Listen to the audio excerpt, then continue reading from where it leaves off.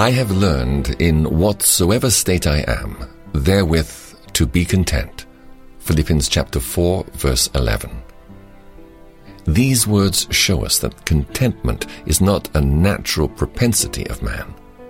Ill weeds grow apace. Covetousness, discontent, and murmuring are as natural to man as thorns are to the soil. We need not sow thistles and brambles. They come up naturally enough because they are indigenous to earth.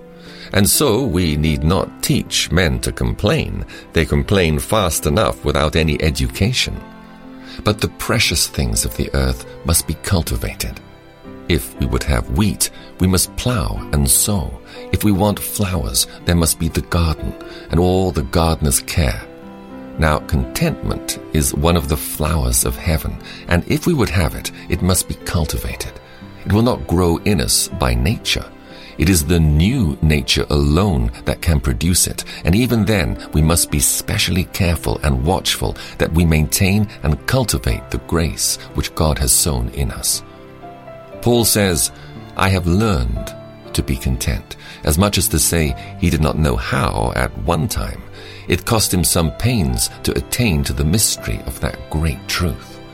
No doubt he sometimes thought he had learned, and then broke down, and when at last he had attained unto it, and could say, I have learned in whatsoever state I am, therewith to be content, he was an old grey-headed man, upon the borders of the grave, a poor prisoner shut up in Nero's dungeon at Rome.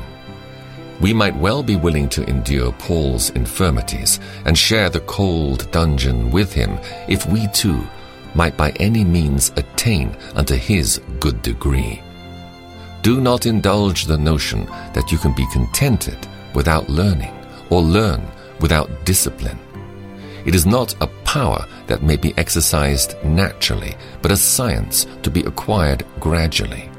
We know this from experience. Brother, hush that murmur, natural though it be, and continue a diligent pupil in the college of content.